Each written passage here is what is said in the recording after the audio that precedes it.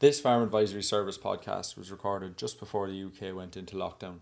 SAC Consultant Chloe McCulloch spoke to Neil Wilson, formerly Head of Agriculture at HSBC and now an independent consultant and Director of the Institute of Auctioneers and Appraisers in Scotland.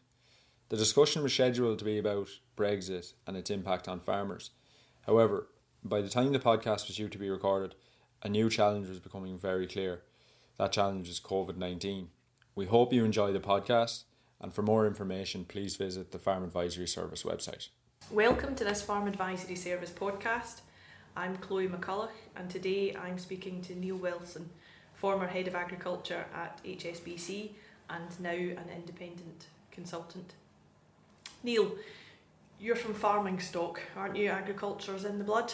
Oh, it's absolutely in the blood, yeah, and has been for ever and a day, and I suspect will be forevermore. What sort of farming have you got at home? So at home just now we farm down just outside Kirkcudbright. It's a red meat unit, now predominantly sheep. We did have a few cows up until, in fact I think we've maybe still got 2 belted Galloways, and being that we're in Dumfries and Galloway, but we had a few cows, but we've sort of gradually sort of pushed them out, and now we're really just sheep, and we're even father to the lambing at the moment. And do you still get much chance to be hands-on? No, not as much as not as much as I would probably like, and B, just not as much as I used to. I think as you get older, you get a bit busier, and business and family comes along. So the days of taking your Easter holidays to go lambing, or your summer holidays to go and make hay or silage are long gone. My father's probably delighted because it saves me breaking stuff. So how did you get into banking then? It sounds like you were maybe sort of shoved into I don't know whether I was shoved. How did I get into banking? Definitely by luck rather than judgment anyway. So my family background was there was a sort of sizeable farm in the family that was lost to a really poor inheritance planning exercise in the late 80s. So that's why I'd be pretty passionate about people getting succession plans in place. Mum and Dad sort of started again early 90s, bought a bit of land, and at that point in time I was probably quite keen to go and do a bit of farming. Mother's a teacher, so she sort of, like you said, forcefully encouraged me to go and get a further education. I don't quite know whether it was much to have discussed or not. I think she had views of an accountant or a lawyer in the family, but I decided I was going to go and do a degree in agriculture.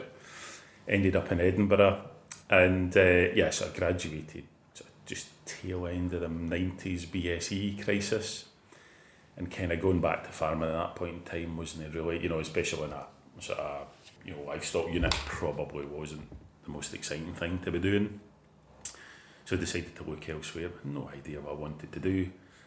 Clydesdale Bank turned up, did the university, did a sort of careers talk one day, and I shrugged the shoulders, thought, well, I better go do something. So stuck an application in there for a graduate scheme, somehow was accepted, and there you go.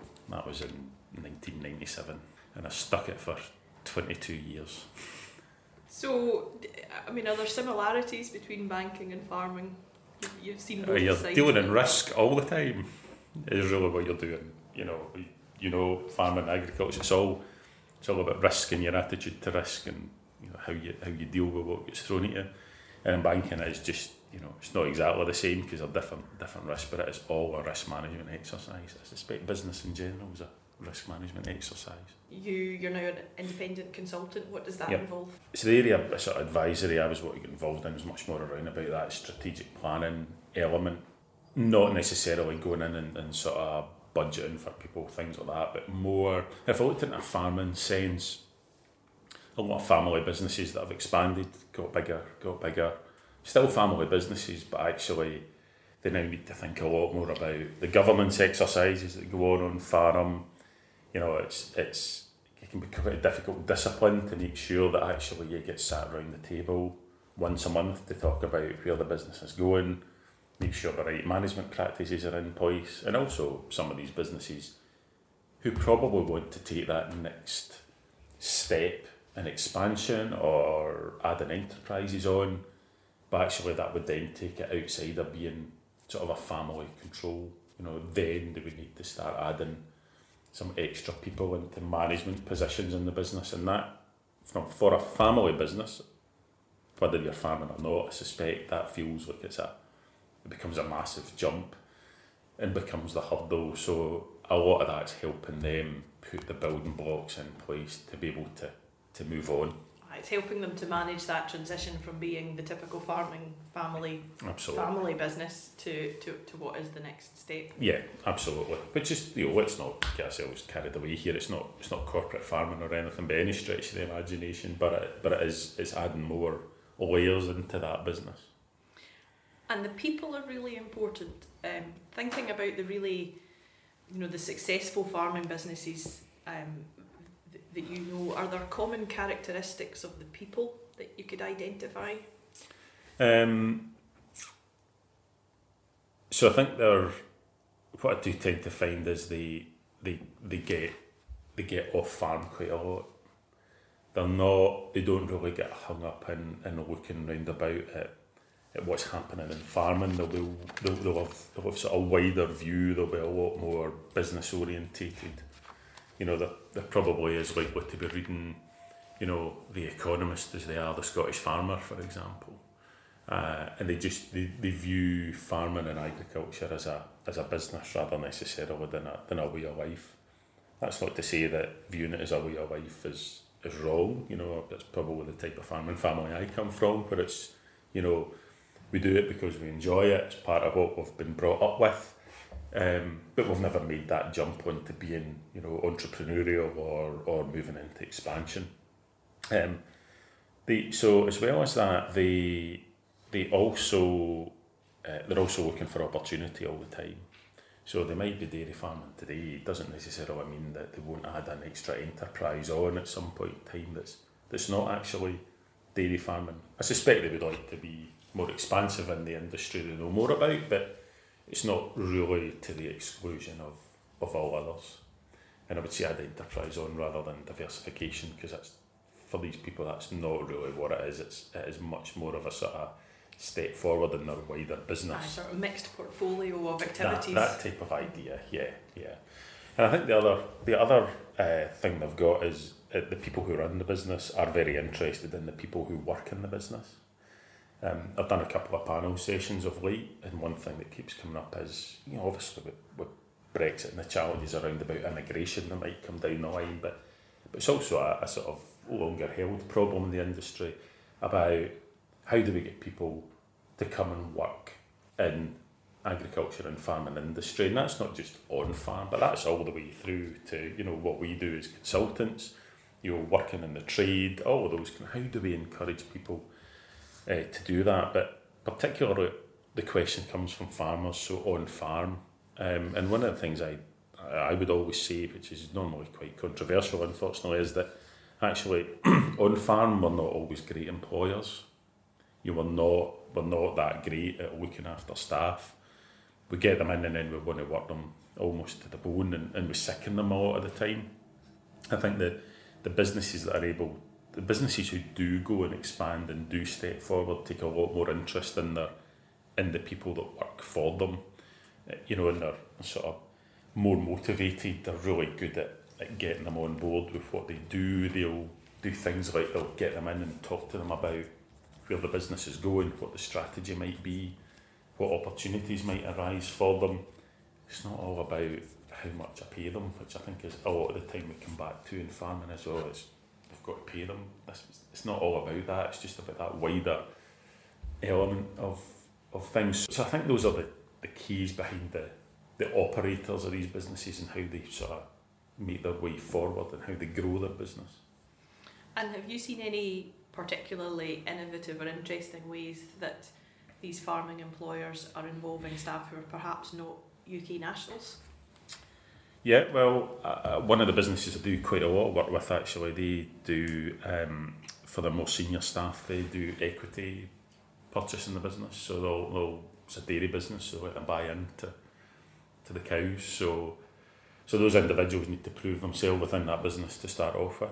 And then, once they're at sort of managerial roles, they're probably looking after their own farm at that point in time. They'll have the opportunity to buy in. And actually, most of those at the moment are from Ireland rather, so they're not UK nationals. But I think that's what the other people in that business can see is there's an opportunity for progression within there. You know, if they do the right things and you know, they add value back to the business, they will get opportunities to buy in and take advantage of that. And I think that's for bigger farm businesses and growing farm businesses, I don't think, it's not going to suit everyone, certain models, but I don't think that's something that we should ignore. And I think a lot of the time just now it's the exception rather, and it shouldn't be a rule, but you know, it's a very exceptional type of scenario that, whereas I think more businesses could probably grow and expand and improve quicker if they maybe involved their staff a little bit more closely in what they were doing. It's not giving away the family silver, but it's just giving them more of an incentive to perform better. Well, you want really good people to come into the business, and you want these people to have ambition and drive and to try and you know push forward. So I suppose you need to show them, you know, the goal. Absolutely. So they can see where they're going. Absolutely. We sometimes see some businesses who will have some quite, particularly in the dairy sector, things like you know, standard operating procedures for some of the processes, like milking processes, and they'll have these in multiple languages. Have you come across that sort of thing? Yeah, no, absolutely. I've seen that up in, you know, you go around, you see them up in parlours and buildings round about, and you know, I think the reality is that, okay, who knows what might happen in the future, but the industry here has been more open, or has been very open to sort of non-UK labour coming in. People might say, well, it's had to be, but the reality is it has been as well, and I think a lot of farm businesses have coped well with the fact that there are people coming in who might not necessarily, English isn't necessarily their first language, their culture's not exactly the same. You know, what farmers are very good at, which a lot of other businesses aren't, is they're very good at, you know, the provision of housing, for example. They're very good at helping them integrate into the community, because farming's still a very sort of community-driven business a lot of the time. You know, and I think we shouldn't overlook that, particularly in rural areas, farming's sort of one of the key employers and probably one of the better payers. If we can help people come in, you know, if you look at the wider economy in Scotland, if it wasn't for immigration, we would have a decrease in population. Mm-hmm. You know, so it's pretty important for a lot of these places that families are coming in, keeps the schools open, all of those kind of things too. We are recording this in the middle of March. There is quite a lot going on at the moment. Brexit has been somewhat dwarfed by coronavirus and COVID-19. With all that in mind, what do you think are the biggest challenges facing Scottish farmers at the moment? Yeah, if you'd asked me that question a week ago, you might have got a slightly different answer to this. Yeah, well, you said it. I mean, I think regardless of whether Scottish farmers think or don't think it's the number one challenge, is coronavirus and COVID-19 and whatever that might actually bring through. Not necessarily, I think, might not be directly to a lot of farm gates, although, you know, there's always the chance if you're a reasonable employer that, you know, if you start looking at some of the stats that are getting rolled out, there's a fair chance that one of your employees may well come in contact with it at some point in time. So starting to think about, you know, strategies about how you actually deal with the people on the farm to make sure that you can remain operational.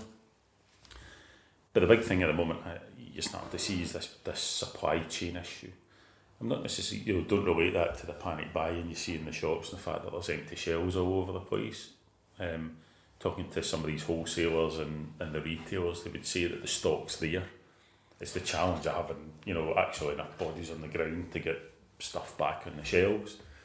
But as this goes on and borders close and you might, you know, airplanes are grounded and who knows what happens with boats and things like that, and actually supply chains might get a bit more difficult, a bit trickier to move stuff around. You know, if we're relying on imported feed from around the world, you know, who knows how we get that shifted at some point in time in the future.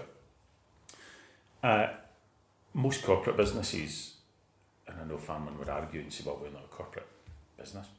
But most corporate businesses would have sort of business continuity plan in place, an interruption plan of some description. Goodness, what small percentage of Scottish or UK farms are going to have that type of plan in place? And actually just burying the head in the sand on it, we can't do it. I mean, I was saying to you coming in this morning, somebody on the phone saying, right, look, let's get a plan together. Well, actually, that's a bit of bad advice for me, because we should have had this done, not necessarily for coronavirus, but just anything happens, we just, suddenly you think, crikey, we've not got anything. We've not actually got a fallback position here if something goes wrong. So, there's that.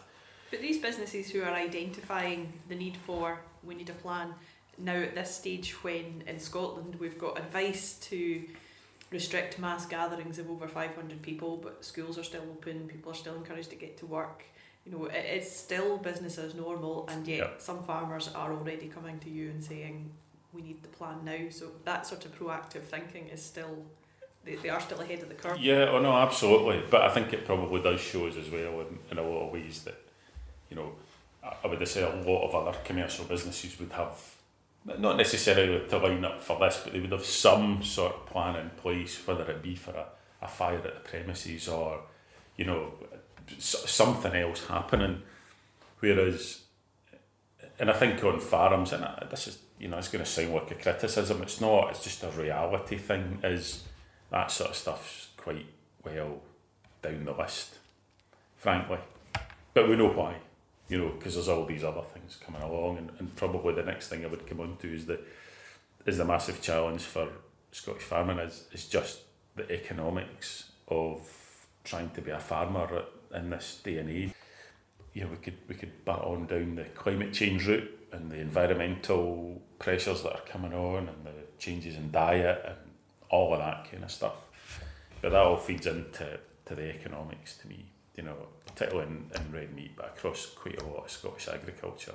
If there's no money to be made and there's no cash left in the pot at the end of the year, or I've actually had to dig deeper into the overdraft facility to keep going, we can't do any of this other stuff. We can't do the business continuity plans, and we can't do, or we'll struggle to do the sort of climate change stuff that might be getting thrown at us.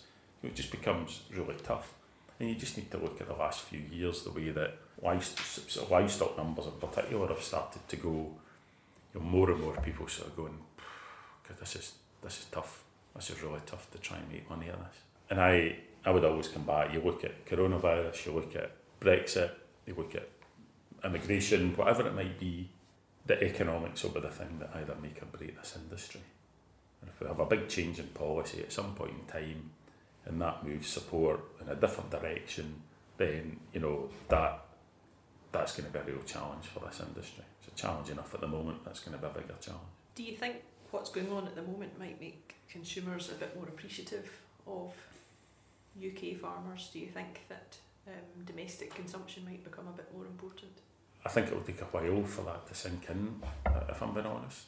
I really don't like slating the consumer, because we need them to buy our stuff. Going in the attack with them really is probably not the way for us to be going. But I don't think so. I think the globalisation piece has become such a part of, particularly in the UK, and it was a big part of the Brexit argument too, this globalisation piece, all this stuff that was coming out from ministers about, well, we can get food from wherever we like, we don't need X, Y and Z, and I suppose we've got the track record of, the shopper will stand outside of the supermarket and say, yeah, I'll buy a local food and I want it to be this, that and the next thing. And the minute they go in and there's something else on the shelf that's a little bit cheaper, not all the time, but by and large, that's the thing that ends up in the trolley. You look at all of the Kantar and all these people who do all of these sort of surveys and stuff would tell you that the behaviour in the supermarket is different from the rhetoric outside of it. I suppose the only thing that will probably get the UK consumer to think a lot more about buying UK produce is if these global supply chains do end up taking a tumble during this coronavirus outbreak, and actually, and literally there isn't anything on the shelves, forget the panic buying bit, but there's a bit of an interruption. but actually day after day there's just nothing there. Gaps on absolutely on shelves. I mean, in the past, it's debatable if the consumer has understood the nature of the just-in-time supply chains that we have. But my goodness, in the last week, it's become quite apparent that, as you say, the material, the stuff is there, but actually getting things to where they need to be, and that's a relatively minor blip. Absolutely. There isn't stuff sitting at a port somewhere that we can't get moved. It is just getting it through the chain. It's getting that fat beast into the abattoir, getting it killed, getting it hung, getting it through that process and then onto the shelf. I mean, all this stuff's coming through, but as you said, it's not backed up. There's not this big sort of supply sitting in warehouses somewhere that can just suddenly be brought out. And you can understand why. When you look at everybody through that food chain is working on fairly tight margins and low levels of profitability. You can argue all day long about who gets the best out of it. I suspect it's the consumer ultimately.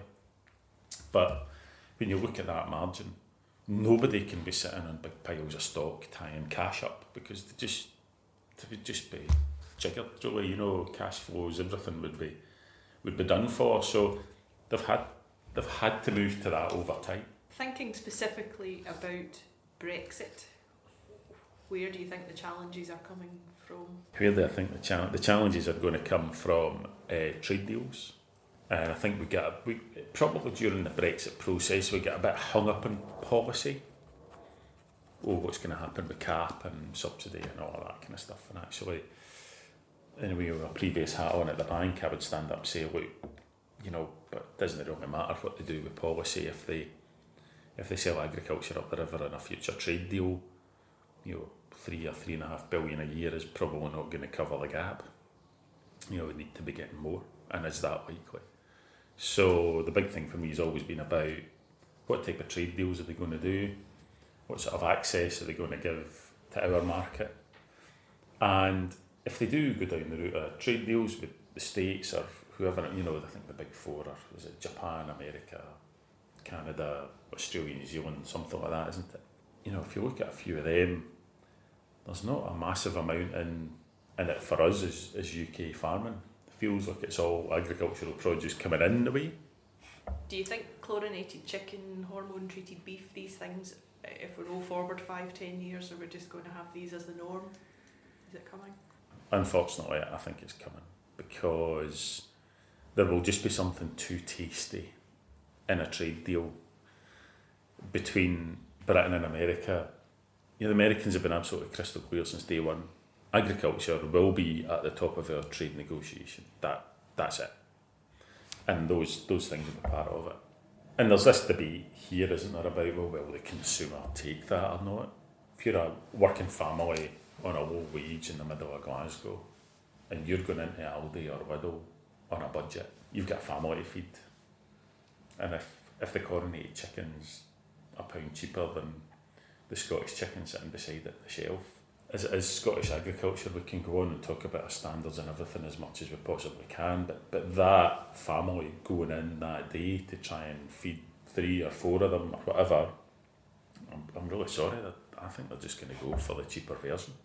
And that assumes that they'll know that there's a reason why that's the cheaper version, and that labelling doesn't become an issue as well about what can they actually see on a label. Chloe, I think it goes beyond labelling. I mean, we've lost, this maybe takes a bit further on and we can come back to Brexit, but it's actually we've lost, as an industry, we've lost our ability to talk to people about what we do. We've kind of lost a generation of that sort of 20 to 40 year old really, where they were never engaged through school. I mean, I went to a rural school, but there was really very little taught about agriculture or food or anything like that, and that was in the late 80s, early 90s. I would say over the last few years with the Royal Highland Education Trust, our school that my kids go to, they now do like a rural skills course, those kind of things. It feels like it's coming back in, but we've lost this generation. There's this gap who, whether we like it or not, they don't get that, and I think even the labelling, we're involved in the industry, so we probably in some way, shape or form understand the labelling, but you go around a supermarket just now and you look at the labelling. What type of badges has it got all over it? You know, is it Scotch beef? Is it QMS? Is it red tractor? Is it who does what? And I just wonder sometimes if it's just not clear enough to the consumer, and it's a bit like, I think it's British, so if I like to buy British, I'll pop it in. If it's cheaper, it's cheaper. I'll trust the fact that the supermarket and the government say it can be in the shelf. I trust I trust that we've got a safe food policy in some way, shape or form. So if it's there, I work on the basis that as long as they eat it by the sell by date or whatever, then it's fine. It'll be fine. Aye. I suppose there's the added element that has come in the last month or two, which is if we roll forward 6 to 12 months, we may have a population with lower incomes, you know, global recession. Cheap food is only going to become more important, and I suppose at a government stroke policy level, presumably feeding people cheaply has just gone up a notch or two, as opposed to maintaining existing standards. It doesn't feel to me as if it ever came off being high policy. You know, it's never really even been something that's been up for debate at all. Is the fact that the UK government wants a cheap food policy or an affordable food policy is probably the best way to put it. You know, and no minister either north or south of the border or in Wales or Northern Ireland, I think, would ever step out of line in that one. Yes, I think they would like to see, if you speak to them, I think they would like to see more money going back to the primary producer. But if that's to have a big impact on the shelf price, then I don't think Ben would be keen for that. What do you think that Scottish farmers can do to strengthen their hand?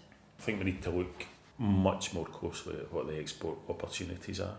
I was at the QMS conference 2-3 weeks ago up in Glasgow, and James Withers from Scotland Food and Drink stood on the stage and said something that I kind of really hadn't heard from, you know, a leader in the industry outside of you know, pure farming stock, that said, look, if we think that we're going to add value to our products, now you're talking about red meat at this particular point in time, but you could probably say this for a whole range of Scottish product.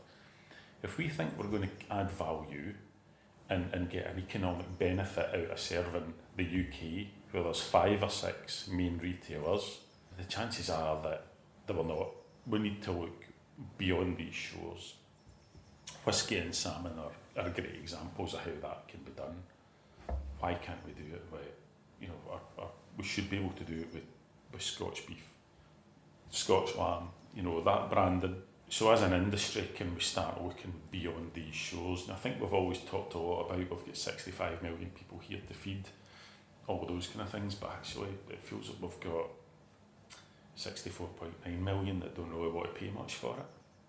We're in the trap of being inward looking when we need to be outward looking. Absolutely. So can we find, you know, the converse, and the one thing I always hope is using, for example, the American trade deal, where we might have to give up on taking chlorinated chicken and potentially hormone treated beef, is can we get more Scotch lamb and beef and dairy products going the other way into a higher value market. And a huge market. A huge market. You know, if you look at, well, it's just sums it easy, aren't they? Top 10% earners in the UK is going to lead you to 6.5 million people. Well, it's 5 times the size in the States. So you get more people, hopefully, looking at premium product. And I think what we would always hear is that, you know, the Scotch brand is well regarded across the globe. So it's important that we continue to develop the Scotch brand and maintain standards at our end and not fall into the trap of trying to compete with the hormone beef guys.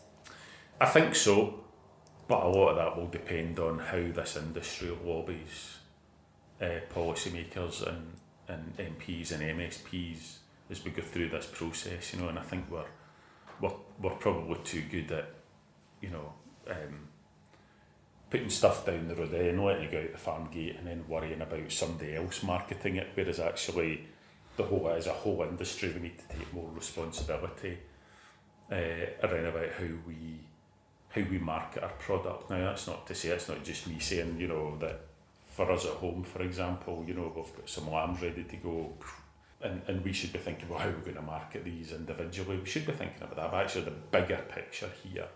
What do we want as an industry, and how we're going to get it? And, you know, writing letters to the Scottish farmer, frankly, is not going to get us very far. You know, we need to be getting beyond that, bit of lobbying, as individuals as well as through, you know, the unions and the Institute of Auctioneers and all of those kind of people. You know, is actually, as individuals, we can do a lot too. And you know, I think MPs and MSPs and policymakers, they like to hear what we would like. Whether we get it or not, different story entirely. But if we don't say anything, somebody else is going to come in and fill that void and might not be talking as positively about our industry as we would. Have you got any thoughts about how you think the financial sector might view Scottish or UK farming after Brexit? So the financial sector after the crash in 2007-2008 had been through quite a bit of turmoil in its own regard.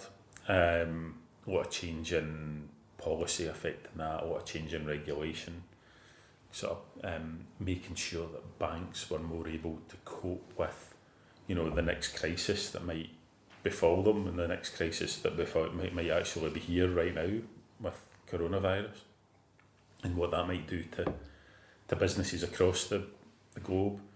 And you could see even just from the Bank of England's announcement last week, you know, 0.5% interest rate cut, which, okay, you know, for 0.5% it's great, it's money in the bank if you're a borrower, not so good if you've got cash in the bank, but also this sort of view that they were going to put more money into the economy. And it sounded to me, I'm not involved in banking anymore, but it sounded to me like they were sort of saying to the banks, look, all this capital we've sort of been asking you to put away in the background for the sort of rainy day, as you might call it, you can maybe start bringing some of that back out. So for a little while that's going to keep things going, but, you know, in effect the regulators would say that if you're a bank and you're lending money to a business, whether it's a farm or not, to a business that can't afford to repay it, then actually you need to treat this business as a sort of distressed case, and there's a whole lot of other things you need to do with it. And it can be a very expensive exercise for a bank to do that. This is not a sympathy vote for banks, this is just the reality of the situation. Any farm business that's looking just now and actually they're not profitable or they've got no cash retained at the year end, it's going to be a real challenge, I think, even now to bring banks on board with that. And it goes outside just, it goes beyond the sort of financial element of that as well. Banks looking for a story. And I don't mean a Jack and Ori story. I mean, you know, what's the story of the business? Who are the people involved? What's the future? What's their experience? What's their background? How can they make whatever venture work, particularly if they want to look at expansion or an add-on or something like that. And I think too often we're very good at going, oh, well, I've got lots of security. You know, my gearing's really low. It's kind of like, it doesn't matter how low your gearing is, if you can't make cash to afford or to repay the borrowing over a reasonable period of time, then it becomes difficult for a bank to get involved. Now, fast forward, your question was post-Brexit, so you'll start to look at next year and beyond. I mean, in Scotland, they've sort of said, look, policy is probably going to stay, you know, stability and simplicity, I think, wasn't it? You know, we're going to kind of be doing what we're doing for the next sort of 2-3 years, so to 2024. So on one hand, there's a bit of a view there, right? We've got a bit of income security. There's probably still going to be subsidy coming in. The flip side is going to be the trade deal. That, you know, if those trade deals start to bring our prices down, we're going to need every penny of that subsidy coming in. But what it does do is it should give businesses a bit of a chance to sort of think, right, what is the future going to look like? I've got an element of subsidy income coming through. I can go and sit and have an open discussion with the bank about what the future might look like for me here, and we might have some income coming through to keep us going for a couple of years while we make the changes. But you would still need to convince the bank that it's the right thing. You would still need to convince the bank that from a management point of view that you can make it work. And the key thing is that even if at this point we don't know how things are going to turn out, that is not a reason not to prepare a budget now. Nope. And understand what do you need in the next 2 to 10 years in terms of cash flow to service your existing commitments, and then you can find out more information as it becomes available as to how likely you are absolutely to be able to generate that. It's prepare your budget and then sensitise it, because I think sometimes in the industry we've probably got a bit into the trend of doing, plus or minus a penny on milk, plus or minus 10 quid a tonne on cereals or whatever. Actually, we need to be a bit more in depth than that. Actually, if this particular thing happens, so if this trade deal happens, well, what might you do? It might knock 25% off my output income. So how's that going to cope? Do you think there's a reticence about doing that exercise because farmers are concerned that it will demonstrate that there's going to be a big gap and they're going to struggle to fill it, and it's the being aware of bad news? Yeah, I think so. I think to themselves as much as anybody else. I don't think it's necessarily there's a bit of a fear factor of then going and sort of showing the bank this kind of stuff, but actually it's a bit of the acknowledgement to themselves that this might not be a pretty picture and what changes might they need to make. And I think particularly when you look at what stage of life a lot of them might actually be at, the encouragement to change. If you're working away farming and you're maybe in your 50s, you think you get another 5 to 10 years of really active farming ahead of you. You might not have a successor, and suddenly you start looking at things like that. It's really tough to get your head around about. And those businesses will need a lot of support, not just financially, but just a lot of advisory support, a lot of management support, probably a lot of emotional support as well, to make sure that they can either decide now to move on with their dignity intact. They might even want to get set up in some sort of joint venture with a new start, or somebody who's earlier on in the career, where you've got an individual who can sort of give them a bit of experience and a bit of the university of life type of stuff.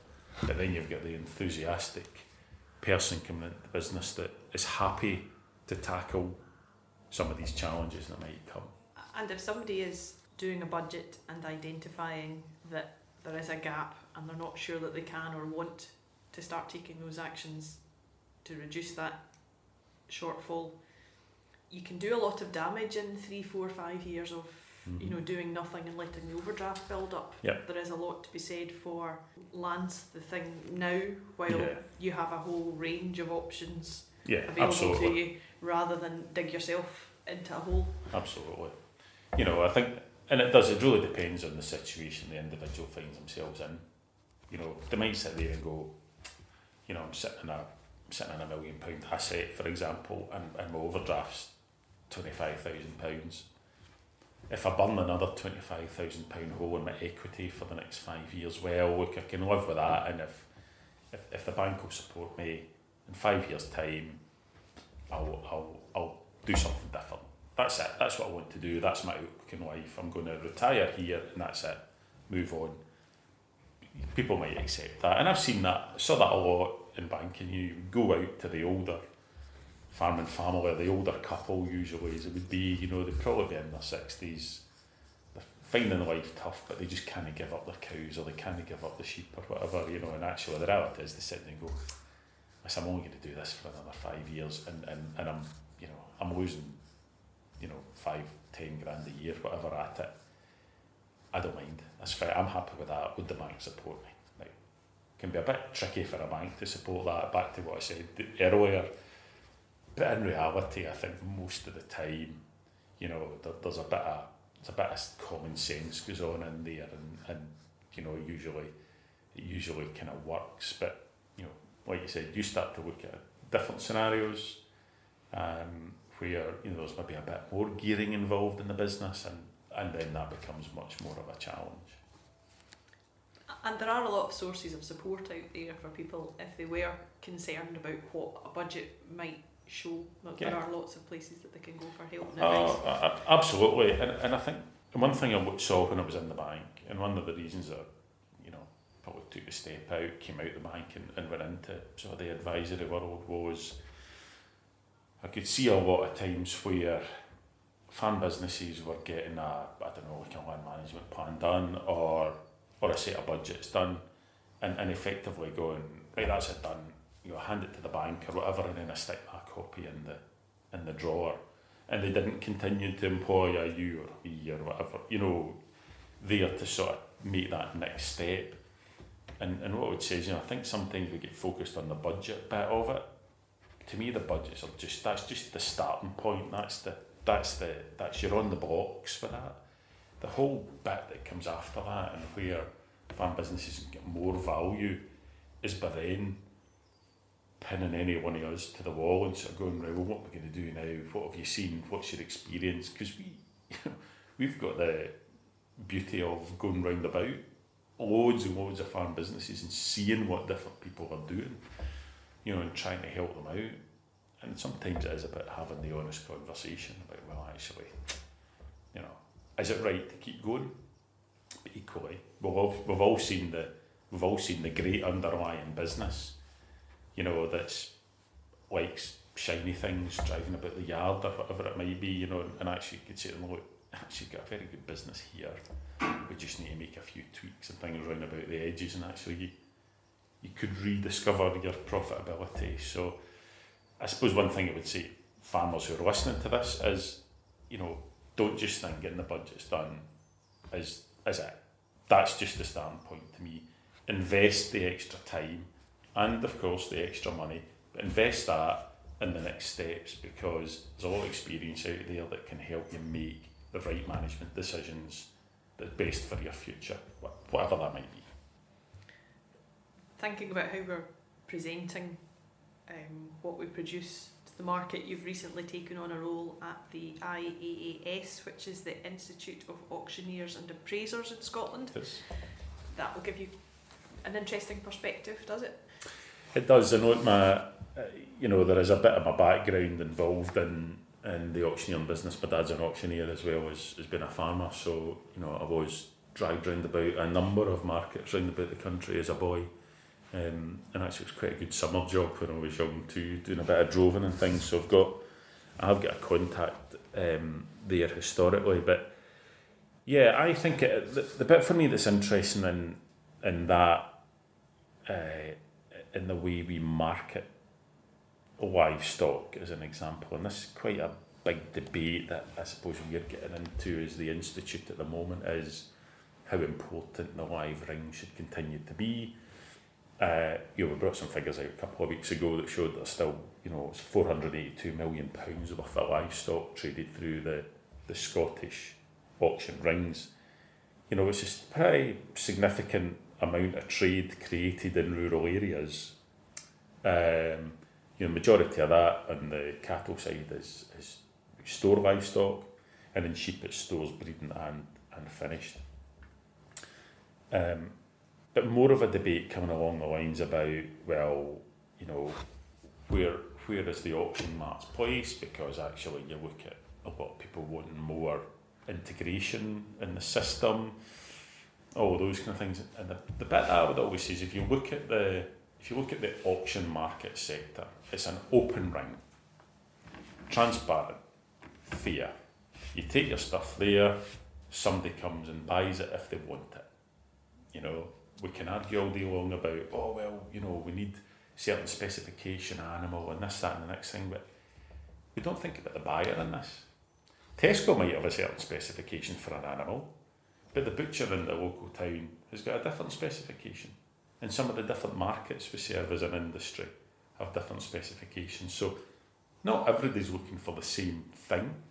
And the example I've given quite a lot recently is that when you look at integrated supply chains, I suppose when I was in the bank, there was a bit of an integrated supply chain. You always took a bit of the view that there was a bit of risk taken out. There was probably a little bit more risk sharing should go on. I think the reality of that is that's just nonsense. That's a fallacy. And if I look at one of the most integrated supply chains has been the broiler sector. So, effectively you've got broilers on farm, processor, retailer, job done. No open market, or very little open market stuff, certainly not done by the farmers anyway. When I joined HSBC, I think in 2012, there was a big push on then in Northern Ireland and further south in England for broiler sheds. God, we need more chicken, that's the thing, everybody's eating chicken. You could put up a broiler shed at that time, probably pay it off to the bank in 5 to 7 years. And then it became 10, and then it became 12, and you're probably now looking, in fact speaking to somebody last month, who was looking for between 15 and 20 years to repay their investment in a broiler unit. That is what fully integrated supply chains can do. During that time, you think, what does a broiler chicken take to get through the system? 38 days. The genetic gain has got to be great, Avagen aren't sitting there doing nothing about this, they're trying to get feed conversion efficiencies up. So all it strikes to me is every efficiency that the farmers find has gone somewhere else in the chain. My concern is exactly the same. You look at milk contracts that are straight into retailers. Okay, they might have a slightly less volatile price, but they get asked to do more and more and more. And it probably let's be honest, the price is probably set at a level that means that the farmer makes enough to keep them going, but doesn't make them much. They have to innovate to keep going rather than innovate to increase their margin. Yeah, absolutely. And my concern is if we get further down that route in red meat, that we're going to see that the value stripped out. I think the gains that farmers make get taken by the chain. I'm not saying that they shouldn't be shared with the chain, but it feels like it all gets taken by the chain. How far have we moved on with milk price, for example, in the last 10 or 15 years? Not that far in particular. Where have we moved on with input prices? Probably quite dramatically.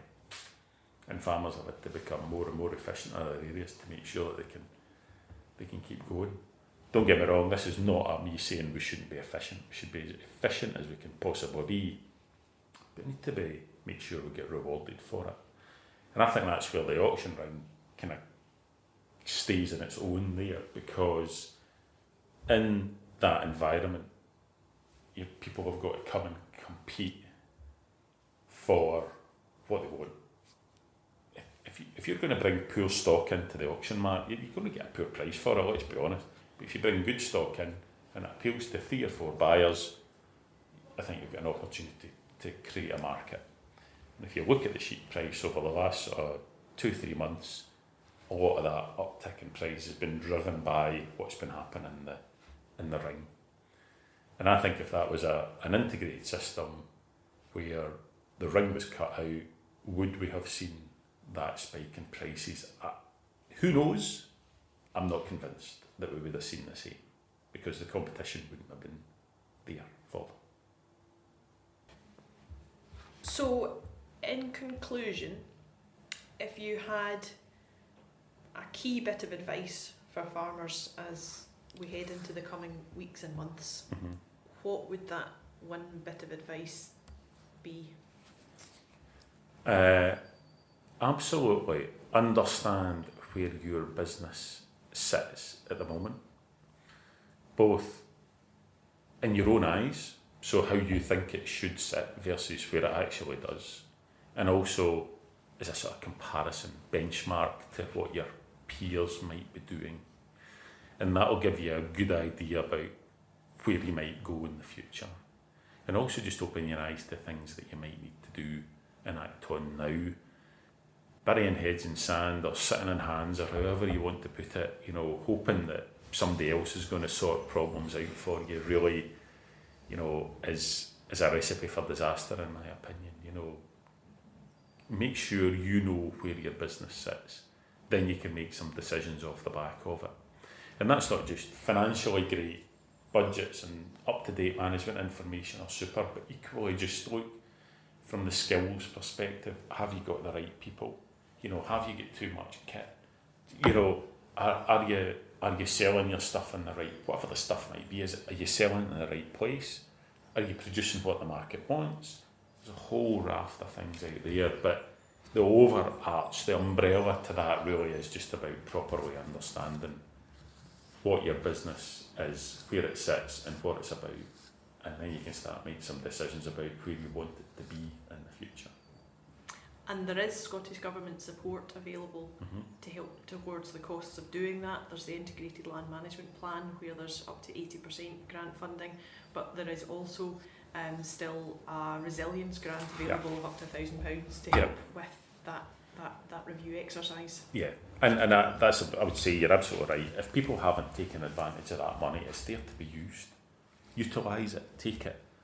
At the very least, it's going to give you a starting point. It's going to take a line in the sand that you can start to review and move forward from. But again, back to my earlier point, don't then, you know, as a farm business, don't then just go, thanks for that, stick it in the drawer. Use that as the base to move forward. Deal with the right people, take the advice when you can get it, you know, and actually help your business flourish. Because there's lots and lots of things out there. There's lots and lots of opportunities for people to grow their business or take their business in another direction. There's lots of, you know, we always talk about this industry being really difficult to get into. Lots of young people out there who are keen to come in, who might just take a different view in life. And actually, if you're a farm owner, occupier, and you don't know what to do next, just maybe start talking to about the land matching service and things like that. Just start that conversation. You don't necessarily need to do anything with it, but just start looking at what other opportunities might be there for you. Well, you know, majority of these people want to stay in their farm, they want to stay in the house.